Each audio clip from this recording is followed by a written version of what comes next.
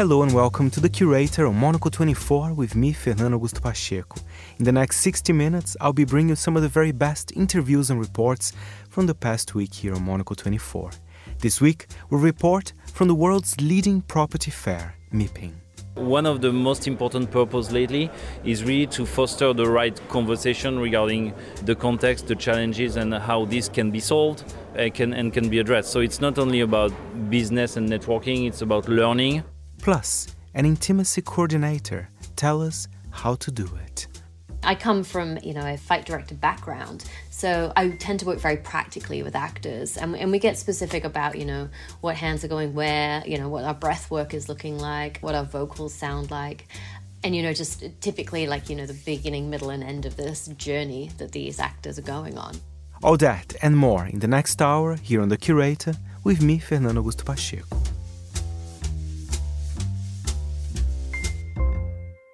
But to start the show, a highlight from the foreign desk. We'll hear now from Ingrida Šimonytė, the Prime Minister of Lithuania.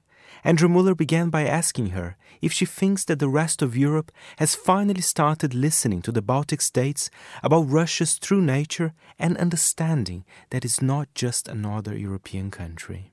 Well, I hear a lot of credit for the fact that we've been warning our friends and partners, and that this was not, as some critics were putting that, this was not our trauma speaking, but that was a rationality behind this, because we also heard those, this is your trauma speaking. So yeah, sometimes your historical past might weigh on you in quite an productive way, but this also brought us an ability to see what maybe other countries were not seeing properly, because they were betting on this idea that you can trade Russia into civilization. The bad thing was that we still let democratic world, we still let Putin do whatever he wants inside the country, meaning corrupt, capitalize on all the welfare that, on assets that belongs to the people. But people were thinking, as long as we can deal with him on a high level, then it doesn't matter what happens inside. But that mattered a lot, because it built this circumstances for Russia to become what it is now. A country that can attack the other country, and where the society remains deaf and dumb on what is happening. And there is no resilience, no protest, no nothing. And it seems like whatever sanctions you impose on Russia, nobody even screams, because it seems like we are becoming stronger. It's better and better. Of course, this is a pose, then we must understand this. But it's good that we stopped thinking that Putin is a politician in a Western sense of view, an accountable one. He's not accountable. Just to pick up on that idea that the rest of Europe, Western Europe in particular, has at last understood that Vladimir Putin does not necessarily think about things the same way they do. Do you see the same disconnect in this kind of anguished incrementalism we've seen about equipping Ukraine and arming Ukraine, worrying that every next step, whether it's tanks, whether it's missiles, whether it's aircraft, is going to be the escalation that for some reason or other Russia finds intolerable? Do you think Vladimir Putin actually cares about any of these red lines that the West keeps drawing for itself? Yeah, I'm sure he doesn't, because in so many cases, he or his people around him on their social media and everywhere were saying, this will be a red line, that will be a red line, and this will be a red line. And whatever happened, there was no real reaction. But on the other hand, anytime he doesn't like the situation, he steps out and says, I have a nuclear bomb here, so why don't you listen? And, I think it has a completely parallel sort of track, the track that we think and the track that he's thinking, because he's not be stopped if Western countries decide not to provide weapons. That would be delusional to think. And on the other side, you cannot calculate his steps, because in many cases they are, hardly explained by conventional logic. We know that all the destruction of energy systems started when there was an incident on the Kerch Bridge. And that was pure revenge. And then he decided he will take this attack against the civilians, not the military people, but the civilians, Ukrainian society. And in the meantime, when European countries discuss, can we send Leopards or can we send something else, it has nothing to do with what Putin is planning with his chief commanders. Just finally then, later this year, Lithuania will of course be hosting the NATO summit. It will be Jens Stoltenberg's last summit as Secretary General. He has confirmed that he is leaving in October. Do you think it is possibly time that NATO had a Secretary General who was not only a woman, but possibly from the eastern, dare I say, the Baltic states, perhaps a current or former, let's say current holder of high office? Well, I know that in circumstances like that, there are so many names flying very high, and at the end of the day, it might be a name that nobody was expecting even to hear. So I hope that Secretary General for next term will be equally strong and unifying, able to unify the alliance vis-a-vis the threats that we face. But there are quite many good candidates for that, I think. And now we're off to Cannes, where more than 23,000 participants have descended into the Palais du Festival to take part in MIPIM, the world's leading trade fair for real estate and property. The event gathers developers, investors, planners, and local leaders to discuss and decide the future of our built environment. Nicolas Kozubak is the director of MIPIM, and earlier, Monocle's editor-in-chief Andrew Tuck had a chance to catch up with him to find out more about this year's edition of the event. But first, Nicolas began by talking about the regions of particular interest. So the core markets are really the European markets, the Western European markets mainly, but Saudi Arabia, Qatar, Egypt, these countries are more and more loyal because they like the exposure they can have to the real estate industry at MIPIM. So it's been now several years they are coming in a row. And we appreciate their participation. And in a way, they show some very innovative development projects. So I think it's important to give them a stage here. And tell me, what do you think is the purpose of MIPIM? So I've spoken to people and said, we're here because we're raising money. Other people have said, no, we're not raising any money. It's just about visibility. Some people said, we have to fight to get life sciences to come to our city. That's why we're here. Yeah. What do you think? Do you think of it as a property fair? What do you think of it as its task? It's very difficult. There's not one answer, and this is what you realized. Obviously, the core origin of MIPIM was really developers to find investors. Those who wanted to develop their projects wanted to find some business partners, and this created what we call a market at some point. But it expanded in many different directions. We know that many companies feel like it's important to showcase what they have to do, not only for fundraising, but just out of notoriety. We know that the cities and the territories are really an important component because they want to be part of the conversation regarding how the cities will evolve, obviously. So they are at the heart of the show.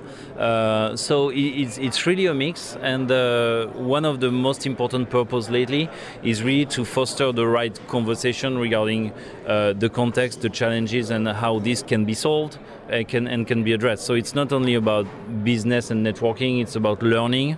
It's an important component, and we want to develop it, especially in some special times like these ones. I'm sure people are more honest with you than a journalist. They probably tell you what is worrying them. What do you think is on their mind? Because we spoke to some people who said, look, it's tricky out there. The capital markets are frozen. We can't raise money for projects in the way we used to. Other people saying, look, it's great we're having all these environmental changes in our cities, but it's actually making it really difficult to build residential in many cities. What are things people telling you in your ear that they're concerned about the world of property? I think that this moment is a transitional moment because most of the participants, most of the cities and territories know that we're living a situation of change and that some things need to shift. We need to shift toward more sustainability in all projects. We need to shift toward more user experience and user centricity in the projects. So it's how you make this change happen, especially when you have some assets that are potentially not as adapted to the future to come. So how you reconvert this, how you think about this transition. It's the most important question that is raised to me And I think it's even above the macroeconomic context. It's more like shaping the future for the 5-10 years to come. This is what is at stake here. We're obviously interested in the debate about what's going to happen to our cities. Many city cores have lost retail, they've lost some residents as people have moved out to the suburbs. There's a lot of competition here between all the cities. Everyone we've spoken to is like, okay, we're here really to fly the flag and to try and turn around our city post-pandemic. Is that another conversation that you're finding, that city leaders are here thinking about what they need to do as well? What is interesting to me is that they don't tell me about competition. They tell me about collaboration. Like yesterday, we had a political leader summit with 25 mayors and deputy mayors of European cities. And actually, the feedback I had from them is that they were really happy to take time together, to discuss trends together, and to find ways of collaboration together. And if it was, as you said, kind of a competition, I'm sure they would not be very happy to spend some time together. So I was discussing, for example, with the mayor of Hanover this morning, and it was his first time, and he was really happy to connect with the mayor of Helsinki, the mayor of Riga, because they were there. So this is not competition for me. It's just like inspiration, learning from the other. And then, at the end of the day, they want to attract some specific profiles. But I think they are here on a really positive basis.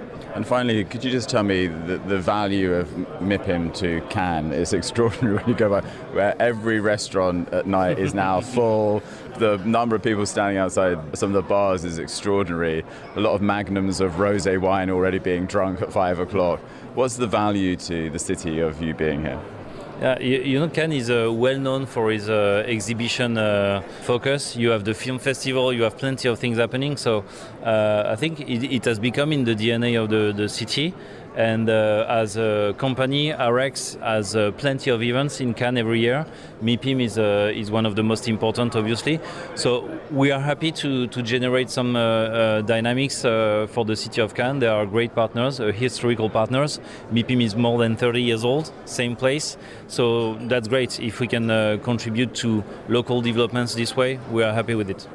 You are listening to the curator of Monocle 24, and now it's time for celebration. It's the global countdown. We reached its 100th episode.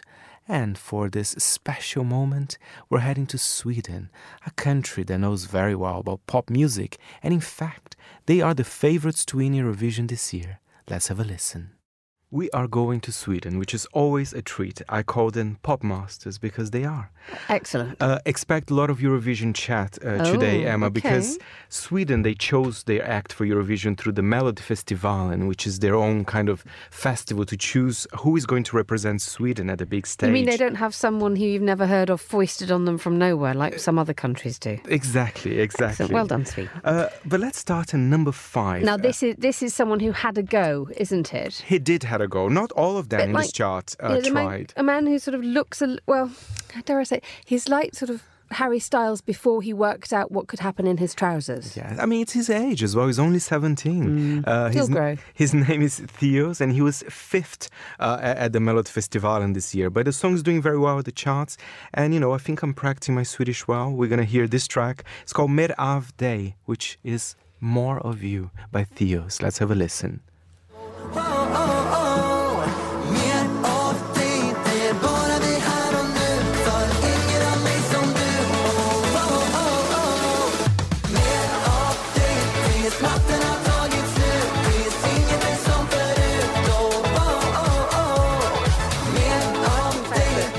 Look, if you're listening to that, I'm really sorry. You're going to be singing that all day. It's one of those. But he's this little lad, isn't he? I felt quite maternal towards him when his big trousers and backing dancers. But the Swedes are great with his melodies. And one thing, I think you know a few Swedes as well, Emma.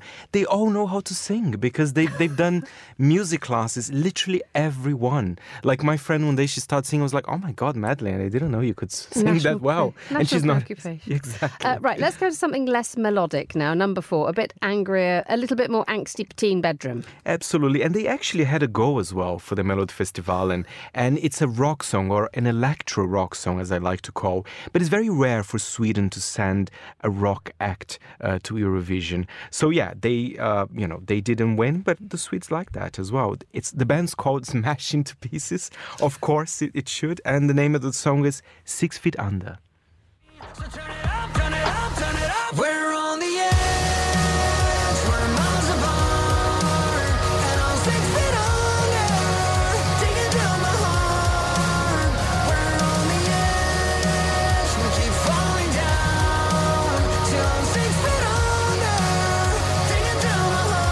Well, that's a fabulously forgettable piece of music. Well, thank you for that. I'm glad he didn't win Melodifestivalen, and let's say that. He was third place. You wouldn't have liked that in Liverpool this year, would you? No. Sweden. Faye's going to Eurovision, ladies and gentlemen. We're going to be hearing a lot of that. Okay, so that's them. Number 3? Number 3, it was not at the Melodifestivalen. It's been quite a few weeks, actually, in the charts. I mean, I'll play a clip because there's a little story about this track.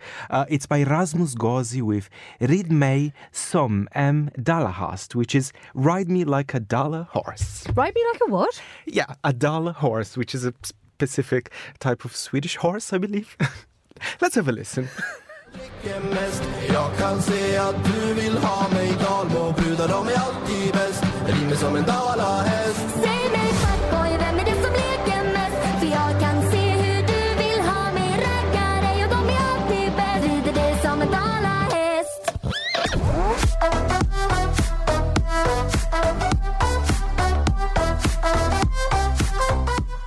Goodness me, those Swedes are doing more than singing there, aren't they? So, yes, I don't know quite what to say about that. We've had a pronunciation correction from our producer, Marcus Hippie. It's a dalahäst, is that right, Marcus? Dalahäst. Right, thumbs up from there. Yeah, I don't think the pronunciation is the thing that's making us think the way that we're thinking, is it? Yeah, I'm really sorry for the, crude translation. But one thing I got to tell you, this is a new type of music. It's called epadunk, which basically... Epadunk, I believe. Epadunk. So basically, it's... I don't believe you're saying that. It's songs about alcohol, sex, and cars, and more specifically, something called an A-tractor, which the youth in Sweden, they love it. They're kind of modified cars, and they have controlled speed, and they look a bit like weird. A tractor. Yeah, a bit of a tractor, but a mixture of a car is like a hybrid. So it's a very Drunk tractor sex. Exactly. It's a very specific movement that's happening in Sweden at the moment. Goodness me, Sweden, you know how to have fun. Right, I don't know what to do now. Should we have number 2? It's quite serious, actually, after, but let's have a listen. He's actually the most famous Swedish rapper at this moment. His name is Yasin, and the song's called Har dig, have you. Vem är som du? Jag vet att du har min dryck så jag har dig. Vem är som du? Jag vet att du har min dryck så jag har dig. Det är inte långt kvar tills jag kommer hem, fast i en loop om igen. Det är inte långt kvar tills jag kommer hem, jag är fast i en loop om igen. Vem är som du? Jag vet att du har min dryck så jag har dig. Vem är som du? Jag vet att du har min dryck så jag har dig. Balling out. Yasin is an interesting story here, Emma, because he's been detained for 10 months for an attempted kidnapping of a fellow rapper, Finan. So he does have a lot of problems with the police. But even with all this kind of complication, he's still Sweden's most popular rapper, and he's doing very well at the charts as well. So it's an interesting one. Okay. People seem to love him, actually. Finally. Number 1. That's why I chose to do Sweden this year, because Sweden once again is the favorite to win Eurovision this year. But this time, Loreen is back. She's the one... I didn't know she'd ever gone away. Remind us who Loreen is in case she's not been on constant play on our system. She's definitely being... I mean, it's one of the most iconic Eurovision tracks of all time. She won back in 2012 with Euphoria. I mean, that song was amazing. And in fact, then the show was hosted in Malmö in 2013. That was my first Eurovision that I've attended working. So, Loreen has a special place in my heart, and she's the favorite this year. I don't think Tattoo, the song we're going to hear now, is as good as Euphoria, but it's kind of a grower. This is Sweden's entry for Eurovision. All right. Everybody, have a listen. Here we go.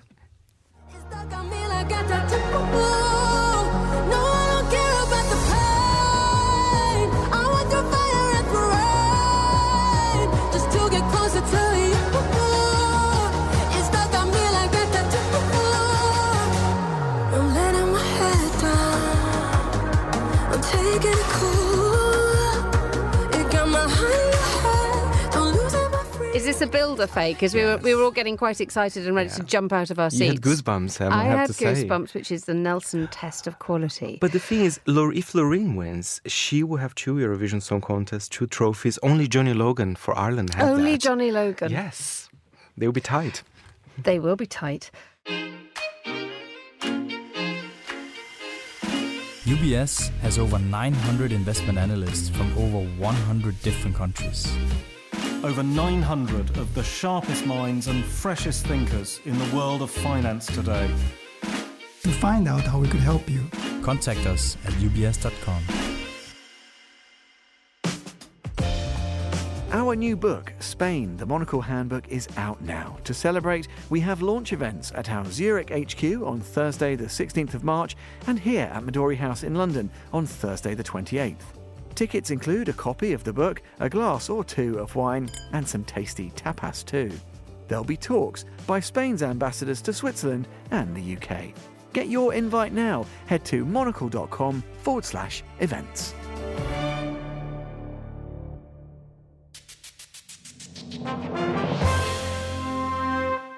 And now I have a starry recipe from the executive chef of London's 45 Park Lane, who was chosen to cook at this year's Oscars. He gives us an insight into one of his dishes. Start off with a normal potato, like a Maris Piper. Cut it into whatever chip size you want. You don't need to be too stressed out about this. Keep it simple. Boil them in a pan in salted water. Drain it off once it's come to the boil. Do the same process again. Once you've done that, put them aside and just let them cool down naturally. While they're cooling down, before we go to cook the whole dish, pea puree, you can use mushy peas from a tin, or you can get some green peas, petit pois, whatever you want. Boil them in a pan with some onions, drop a little bit of mint in there when they're cooked, and give them a gentle blitz with a blender, or you can just do it with a fork, whatever you want. Keep it really easy and simple. Salt and pepper, lots of black pepper. So now you've got your chips blanched, you've got your pea puree. Your haddock is probably the key ingredient. Always leave the skin on. If you don't leave the skin on, the fish just dries out. A lot of people don't think about the skin. You can always cook it with the skin, and then you can just not eat the skin. So beer batter, so you got your fish, cut it into the portion size as you want, probably goujon size for this. Your beer batter, use Dove's gluten-free flour, sparkling water in there or just a bit of beer. Me personally, I think tempura, like a tempura style batter is really good. So Dove's gluten-free flour, sparkling water. If you just get that to a good consistency, not too thick. So now you've got your chips blanched, you've got your fish, you've got your pea puree, and then you just need your tartar sauce. So your tartar sauce, get some Hellmann's mayonnaise, chopped parsley, gherkins, capers, and again, lots of pepper. Your chips and your fish, fry your chips at 180 degrees until they're really, really crispy. Your fish, add it into the batter, and then fry that till golden brown. Again, it should be super crispy. Once your chips are golden brown and your fish is golden brown, take it out, drain it off. Lots of cracked black pepper and salt over the top. Serve that with your pea puree, tartar sauce, wedge of lemon, and you must have a wooden fork. That makes it taste much better. And that's it, really. Simple. You were listening to The Curator, and we were just talking about Oscars there. This week on The Stack was a bit of a cinema special, and I had the pleasure to speak with Charles Finch. He's the editor-in-chief of A Rabbit's Foot, a beautiful new publication for all the cinephiles out there. Let's have a listen. First of all, Charles, as a method of introduction, you've been very close to the film industry for years now. Did you always wanted to do like a print product about the industry that you've worked on? Well, it's a good question, and it actually, for once, comes out of sort of a necessity in a way, because in my time in the movie business, obviously there's always been very successful brand-to-brand, business-to-business publications like Variety or The Hollywood Reporter or Screen, and to some extent even Cahiers du Cinéma is quite inward-looking, or was even when. But over the years, those Premiere Magazine, Studio Magazine, they've all ceased existing other than the business-to-business ones. And so I felt that there was a definite hole in the market, and also more than a hole in the market, because nobody starts a print publication in 2023 or 22 in our case with a sort of business plan to suddenly, make a huge amount of money. You have to do these things because you feel great passion for whatever the subject is. So number one, there was nothing remaining in the market that I felt really was about filmmaking, or at least had filmmaking at its core. And I see A Rabbit's Foot as sort of film at the center, but really art and culture as as brothers and sisters sitting alongside it. And as the magazine grows, actually, the book part of the magazine will grow, as will the sort of story part, which in this issue you see is already taking more space with the stories of Africa, etc. So, and then the art part. So I think it'll balance out more, so it is more culturally full. And there isn't really that exists either. So I thought, anyway, to cut a long story short, I thought, my God, why is there not a publication that is celebrating work that is so important to me? And I was telling you before we started, Charles, I love the scale of it. I mean, it feels quite ambitious. I'm here with the latest issue number 3. It's almost 300 page, and that's fantastic, because for me, I love film and I see the magazines becoming quite slimmer and slimmer, and sometimes no wonder people go digitally, but this is something that you need to hold, right? I mean, it's heavy. Tell us, did you wanted that as well? Well, there's a hint in the name of the job that is prescribed to me, which is editor. And I'm not particularly good at the editing bit. So it probably should actually be considerably thinner. This issue, this time of year, will in fact be the largest issue. And it's, as you know, it's got Oliver Stone and Darren Aronofsky, Ken Loach, Nabeen Labaki, Todd Field, Ai Weiwei, Abel Ferrara, Don McCullough. There's a huge amount of people, and probably a more seasoned editor, because I've never edited a thing in my life. I've written for a lot of publications, as you know, and written movies and stuff, but I've never edited anything. So a more seasoned editor would probably say, listen, commission less, be a little bit more focused. I think we'll always try and have, really 30 good stories anyway in the physical publication. The digital monthly publication will be more focused in terms of one profile, what's happening around town in art, film, and culture, and much, much more focused, but still on the same theme. And we'll still do a big September issue. As you said, it's about 300 and something pages. Anyway, there's a lot to say, so it's hard to resist getting carried away, swept away. Please don't start editing too much, because I love that. I love the number of pages, the indulgence of it all, because it is physically is a very beautiful product as well. And tell us a bit more about the basics. How often the magazine will come out? And every issue has a theme, right? I know you explored French cinema, Italian cinema, and now the power of film and how cinema can change things as well. Well, so the physical printed version will come out 4 times a year, and with some sort of structured reasoning. This issue came out in February so that it would coincide with the Oscar, BAFTA, the award season, if you want, and which will carry it through to the Cannes Film Festival in May. And so the next issue will be in May, and then we'll do a September issue, so that we're sort of in parallel to what's happening in the big points in the movie or in the entertainment world, and as well in the art world, because they tend to follow each other, these things. And then the digital will be, there's a digital platform now, www.a-rabbitfoot.com. That's, at the moment, you get 4 articles for free, and then you have to subscribe. We're changing that, so there'll still be 4 articles from the written publication, and then you must subscribe to buy the books and get the full content. But the website alone will stand as a standalone, free, with its own monthly information, with its own long form stories, so that people can have a view of both. And maybe there'll be a 5th one every now and then if I suddenly decide to do a Rabbit's Foot car journey. I think so. The bigger aim of a Rabbit's Foot, the brand, if you want, for want of a better word, is for it to publish ultimately other work as well beyond the magazine. So my desire is, I live in a world where there are a lot of screenplays that are not realized. For example, Christopher Hampton this morning was talking about Nostromo, his script from the Joseph Conrad novel, which he worked on with David Lean and Spielberg later, and it's never been made into a movie, and I probably think it won't be made into a movie for a number of reasons. So I wouldn't mind publishing that. It has actually been published, but I would have published something like that. And as Quentin Tarantino has now adapted from writing movies, he's also writing books. And so I think, there's interesting sort of a bigger vision to this. So the magazine, the events around the magazine.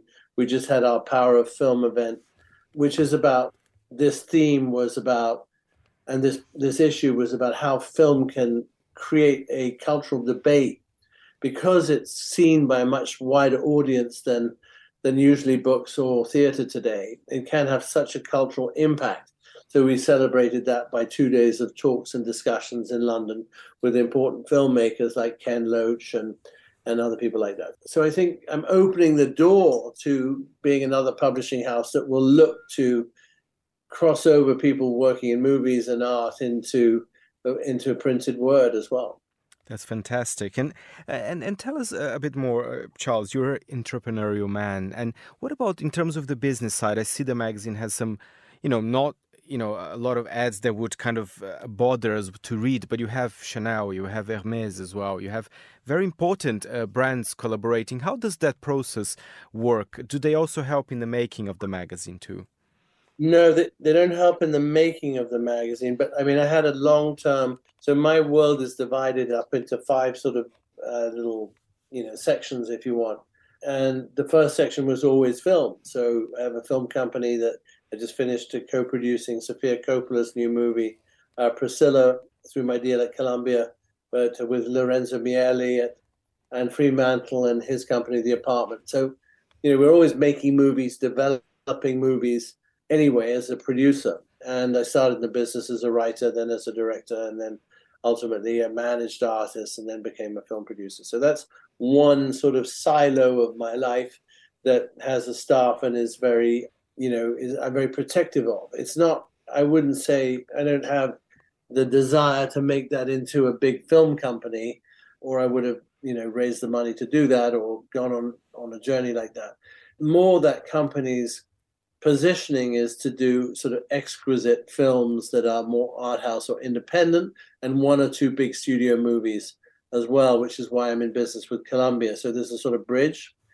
I also sit on the board of Mubi, and I'm a shareholder in Mubi.com, which is probably the most important streaming platform for independent film today. So film is really central to my life. So that's why the extension of that interest came into this publication. And then the second part of my life was the representation of talent, which I don't do anymore. But for many, many years, I had Kate Blanchett, and John Malkovich, and Willem Dafoe, many stars. So when I got out of that business 15 years ago, I still retained the other part of my representation business, which was the brand marketing part, because I'd become so interested, almost a quarter of a century ago, 25 years ago, in how actors and brands and entertainment companies and brands could work together, either on commercial opportunity or in the funding of entertainment. So those long-term relationships like I've had with Chanel or other Hermès or other brands, obviously they're going to be a first port of call, and there's a decades-long trust factor involved, which is more and more important today. So they felt very comfortable that I would do something good, and Chanel actually bravely supported it from the beginning. So they were the first people. And so when you have Chanel as the first person, then probably and Hermès is the second person. I mean, that's pretty damn good, isn't it? And from there you can build, and we have Armani now and Monocle and Prada and other people like that. So I think I've also found that I never approached it as a straightforward advertising project. To me, it was always, these are brands companies that I've had really long history with, that are really genuinely interested in arts and artisanal work. So I have to feel that Hermès and Chanel, they're sort of, are they commerce only? No, they are really artisanally both, so I think there's a lot of similarities. I felt comfortable and they felt comfortable with me. And that helps with the costs of printing and publication. It doesn't cover all of the costs, obviously. So we fund that internally through our own internal investment. There are no outside investors. It's all funded by me, basically. And now a highlight from Monocle's brand new travel show, The Concierge, out every Wednesday. And we're heading to Sweden. Every episode of the show we have a segment called Dining Districts, where we walk you through some of Monocle's favorite culinary districts. And this week, entrepreneur Fia Gulluksson meets sommelier Ben Robinson for a gastronomic tour of her hometown, Östersund, in Jämtland, central Sweden. They start in Jäskärket, a restaurant Fia founded 10 years ago and which Ben now runs. Hello! Hey, Ben. How are you? I'm good, thank you. How are you? Good. I guess I should start by saying I'm from the UK. And yeah, I originally came to Sweden 4 years ago now to work at Faviken. I think food lovers knows about Faviken. Yes. One of the world's best restaurants. Yes, about an hour from here, I guess. Yeah. Magnus Nilsson was the creative mind behind the whole thing and the head chef. Exactly. But let's go and have some lunch, I think. And here, when you pass in the hallway, there's a piano. So we come straight away to our fish counter. Nordic oysters. Exactly, fantastic oysters all available. We continue down onto the meat counter, fjällko, mountain cow. You can only find it originally, I think, here in Jämtland and in Härjedalen. And it's a bit smaller cow, but the quality of the meat and the quality of the milk is amazing. It is. Yeah, it's yummy. So we tried a little bit of that, and now we're going to move on. And this region is very sparsely populated. We're about 125,000 people, but so many small restaurants and bars and very unique small little shops also, not just shopping centers. So now we're actually walking into another courtyard called Norra Station, which means the North Station. They have their own coffee roastery. They also collaborate with the local art members club. So each month there is a new art exhibition in here. Manne is the owner of Norra Station. Here you serve a lot of Swedish fika. It's kind of like the Nordic afternoon tea, but we do it all day. All day, exactly. Yeah, not just in the afternoon. We have a 9 o'clock fika, could be coffee and a sweet or a sandwich. Coffee and sweet, and we have what we call the Jämtland pudding. It's actually a Portuguese cookie that we serve with lingonberry. We rename it as the Jämtland pudding. So let's go through here, and this is actually Manne's sister and her husband, Anna-Karin. She sells chocolates. So when you're in Östersund, this is a must stop. You have to go to Telogot and buy some local chocolates, and they're filled with some berries, the brown cheese. Yes, med smör, goat cheese. Yes, sav. Oh, the bird sap. Yes.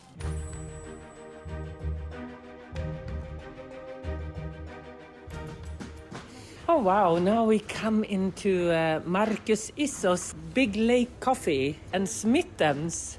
Hello. Hey. Yeah.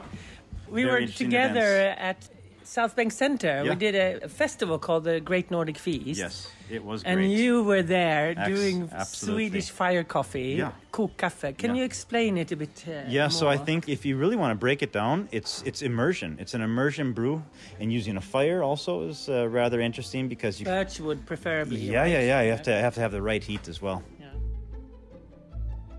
Do you want something then? No, I'm fine, honestly. Drive home last night was not fun. In the blizzard and all the wind. Yeah, And I think that's the beauty of Östersund too, is the connection to nature. I have the opportunity to live right on the lake, so I just take on my skis and take the dog. Here we are passing a place called Vedemarks, and it's actually the home of where they invented smörgåstårta. It's a sandwich layered cake. one of the weirdest things ever. And it's actually like a surf and turf. So you have shrimps and you have mixed with ham. But it's a perfect thing when you have a party with a lot of different age groups. It was invented here in the 50s by a baker. And in the corner of the square, we have Slaktan, and they buy in whole animals, and 3 days a week they open up a wine bar. And so Peter Bennesson, he ran a restaurant in Stockholm called 19 Glas, for many years, and now you take the train up every Wednesday, right? And you serve fantastic wines. I'm looking at the fridge quite enviously. We're getting served something here. Just heated up the sobrasada to release the taste of the fat. Thank you, Peter. We're also just passing by Bua, which is another exquisite little restaurant. Orange wine on the tap. And I think we finish off to just hear the sound when we walk on the white, snowy street in Östersund.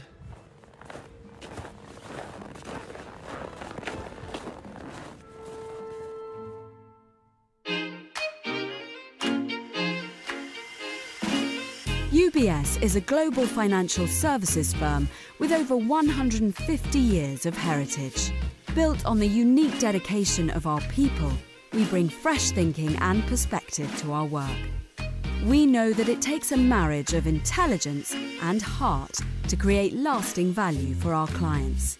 It's about having the right ideas, of course, but also about having one of the most accomplished systems and an unrivaled network of global experts.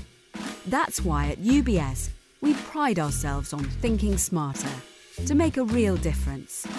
Tune in to the Bulletin with UBS every week for the latest insights and opinions from UBS all around the world. Join Marco Sippi for the menu, bringing you Monocle 24's recipe for the best in drinking and dining. We make entertaining a doddle. It's incredibly easy to make. With expert opinions. You can use fish fillets, which you grill in the oven or pan fry. A bit of seasoning. Lots of lime, a lot of cracked pepper, and a bit of good olive oil. And plenty of spice. And then you cook it in caraway and 7 spice. As well as something sweet. Then you take a big pot of mascarpone and spoon it into your egg yolk. And maybe even a little bit nuts. You take it out, you top it with some pine nuts, and you're good to go. It's a recipe that's guaranteed to impress. It's slightly controversial, but it's the one thing that has surprised the most people when they eat it. Premiering live on Monocle 24 every Friday at 2000 London time, or downloadable wherever you get your podcasts.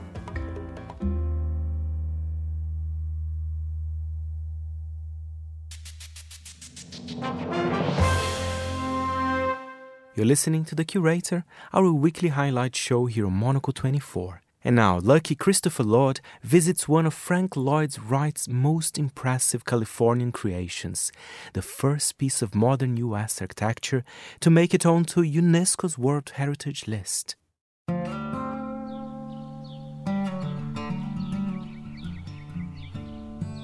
Perched on a hill high above Los Angeles, the Hollyhock House is a monument to the perils of an ambitious project.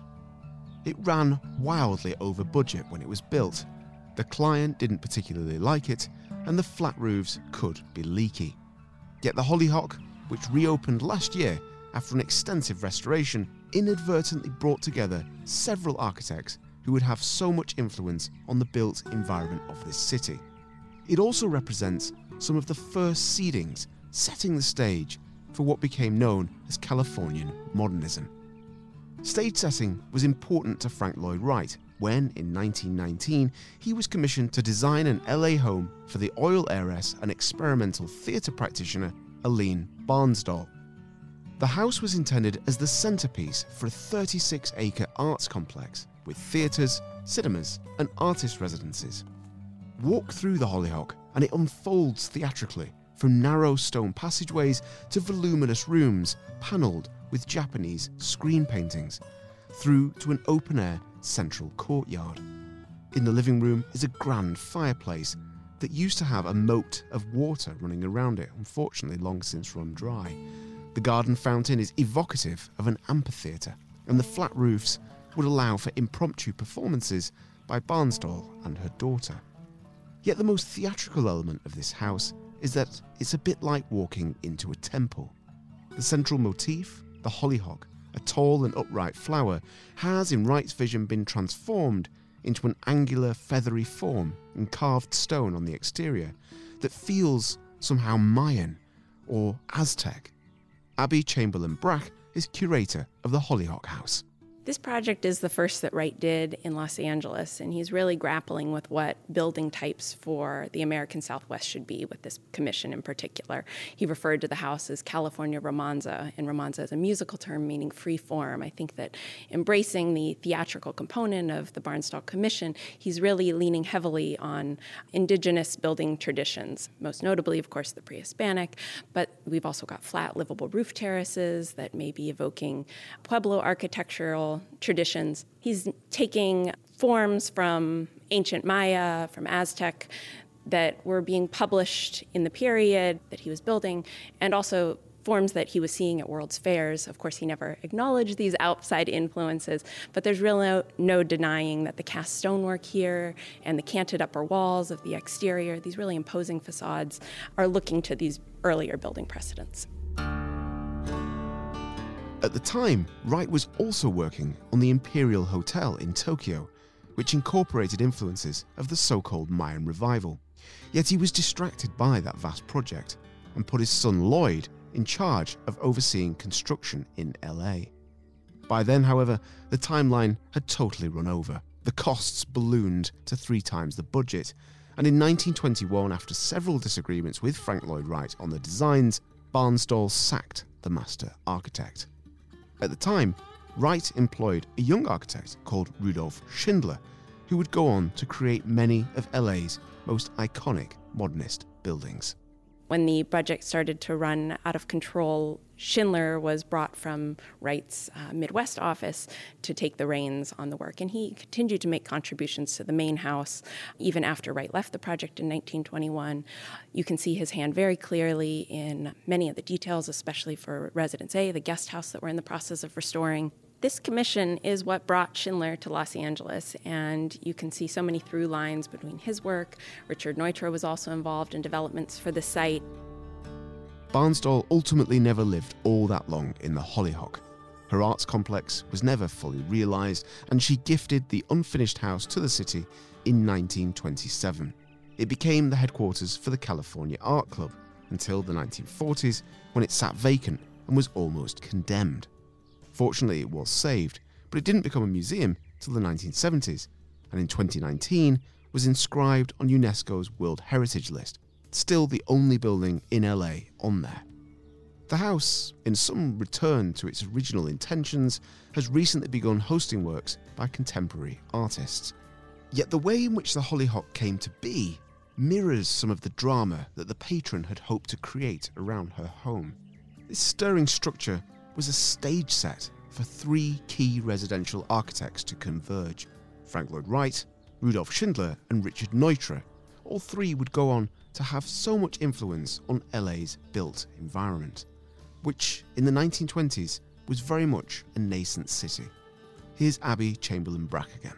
Here from this Olive Hillside location, we do have views out at the Hollywood sign, the observatory, but the house predates all of these monuments. We can see Ennis House, which is one of Wright's famed textile block houses. We can now look out at the larger influence that Wright's work had on the development of the landscape around this site.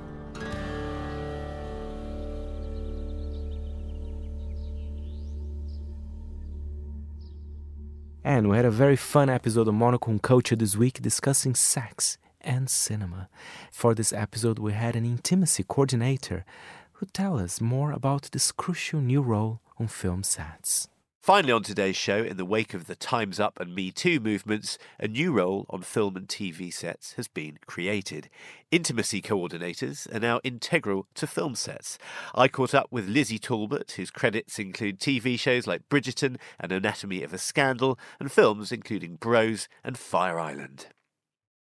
First and foremost, our listeners will not forgive me for really asking what are the nuts and bolts of being an intimacy coordinator on set? Sure. Well, I think it's sort of broken down into 3 elements, really. You've got our advocation part of the role, where we're really there to support and advocate for the cast and the crew during scenes of an intimate nature. And that can be anything from, traditionally nudity and simulated sex to kissing to like domestic violence, all that kind of stuff. We're there to help facilitate those scenes.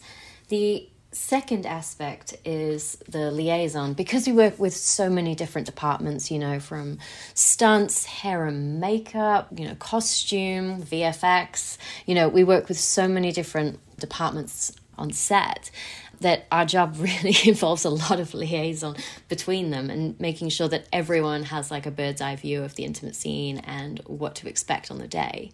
And then lastly, and most important part of the role is the choreography, because obviously, it's often like physicality between two people. It's the physical storytelling of like an intimate journey, and part of our role is, and a huge part of our role is to like facilitate that choreography. That's an excellent point to make, and I think something perhaps that some people ride roughshod over, that latter point, Lizzie, the choreographic element to it, that your job is not to police, I presume, police behaviour on a set and in a scene, but to give people the guardrails. I'm sure there is a bit of that, but it's also to make sure it's convincing without being explicit or uncomfortable for the performers. You have an almost directorial role during those scenes of an intimate nature, I presume. It's very collaborative with the director. I mean, in the same way that a stunt coordinator would work with a director or a movement director would work with a director, we have very much a collaborative approach. Well, certainly I do anyway, of working with a director. So I often say to them, it's their party and I'm attending, right? So that they've got the creative vision for the scene. It's my job to help them tell that in a way that's, safe and dynamic for everyone involved. I think that's really where my role sits. And honestly, I do believe the choreography is such an important part of the role, because as the general advocacy across the industry for safer intimacy on screen rises, I really believe that intimacy coordinators need to really focus on the choreography, because if we are in 5 years' time, if we're seen as the only people who are advocating for actors on set, one, that's incorrect, because so many people for such a long time have advocated for actors. It's just squarely sits within our role now. But also, like the whole of the industry should step up and should rise with it, as opposed to just us being seen as the only advocates. And quite honestly, like it is that is happening, which is really great. And I just wonder, scenes are written often in office rooms, from the pen of men and women who don't necessarily know who's going to be playing the roles that they concoct, that they dream up. I know a script goes through a lot of changes, and script directions and the direction goes through a lot of changes as well when it meets the reality of the film set. But I wonder I wonder if you've ever had to kind of practically remake a scene from the writer's intention, or even sometimes from the director's intention, in order to make it a safer place for the performers to be in. I think that massively depends on the script, because sometimes it'll be written in the script they have sex, and that's really what you have to go on. And so at that point, it's that it'll just be as blunt as that. And so at that point, you really have to have that. That's when the discussion with the director comes in about what do they see this relationship looking like? What's the power dynamic here between these two characters? What's the history? What story are we trying to tell between them? And so obviously when a scene's written like that, there's a huge scope for, what you can do there. It's massive. And on other scripts, it will be down to like a finite detail of exactly what is happening. So in terms of like rewriting, like that's not specifically my job. If there's something that I think, might be outside an actor's boundary, or, something that we might just have to shift and change, like I might offer it. But again, I don't typically, rewrite anything. Yeah, no, I suppose it's an interesting thing, though, when it's simply the direction is they have sex. You've got, it's a sort of how long is a piece of string thing. And I suppose Correct. It depends on the director's vision and the comfort of the performers, I suppose, as well. I wasn't suggesting you got your red pen out necessarily, but there is, practically speaking, though, you might do, mightn't you, with how you perform your practice. And just to get a sense of of the sort of, as I say, the practicality of that, Lizzie, are you kind of taking people's hands and saying this, you can put your hand here, or one actor is saying to the other, you can do this, you can do that? I wonder if it is as nuts and bolts as that. You are there on hand to talk to people if they feel less comfortable, or if two people who are a little bit confused by having to do something that tends to be behind closed doors in front of a crew of people, simply look your way and ask for some reassurance or some guidance. In terms of those examples, where on the sliding scale is most of your work done? So typically what we do is we start off and we have like the conversations with the actors very early on, like in pre-production. We'll be having the conversations with the actors about what they're comfortable with, boundaries they have, all those sorts of things.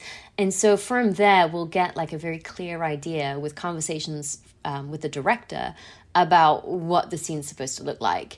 And then typically in rehearsals, that's really where we play around. And I think rehearsals is such a huge part of our role. I never really want to turn up on set and like shoot. It's really important to get that rehearsal time in, because that's when we can play around and find out what works, what doesn't. You know, sometimes images in people's heads aren't the same when you actually practically like choreograph it in person. And so I think it turns into a very practical role like during rehearsals and then, you know, when we're on set. And I come from, you know, a fight director background, so I tend to work very practically with actors, and we get specific about, you know, what hands are going where, you know, what our breath work is looking like, what our vocals sound like, and, you know, just typically like, you know, the beginning, middle, and end of this journey that these actors are going on. And so, yeah, sometimes it does get very, very practical, but, you know, as it should. You know, it's a physical storytelling in the same way that like a dance or a fight would be. And of course, with fights, you're very specific because you don't want anyone to improvise that. And it's the same thing here. And that's all we've got time for this week's edition of The Curator. The show is produced by San Impi and presented by me, Fernando Augusto Pacheco. Join us again next week. Thank you for listening.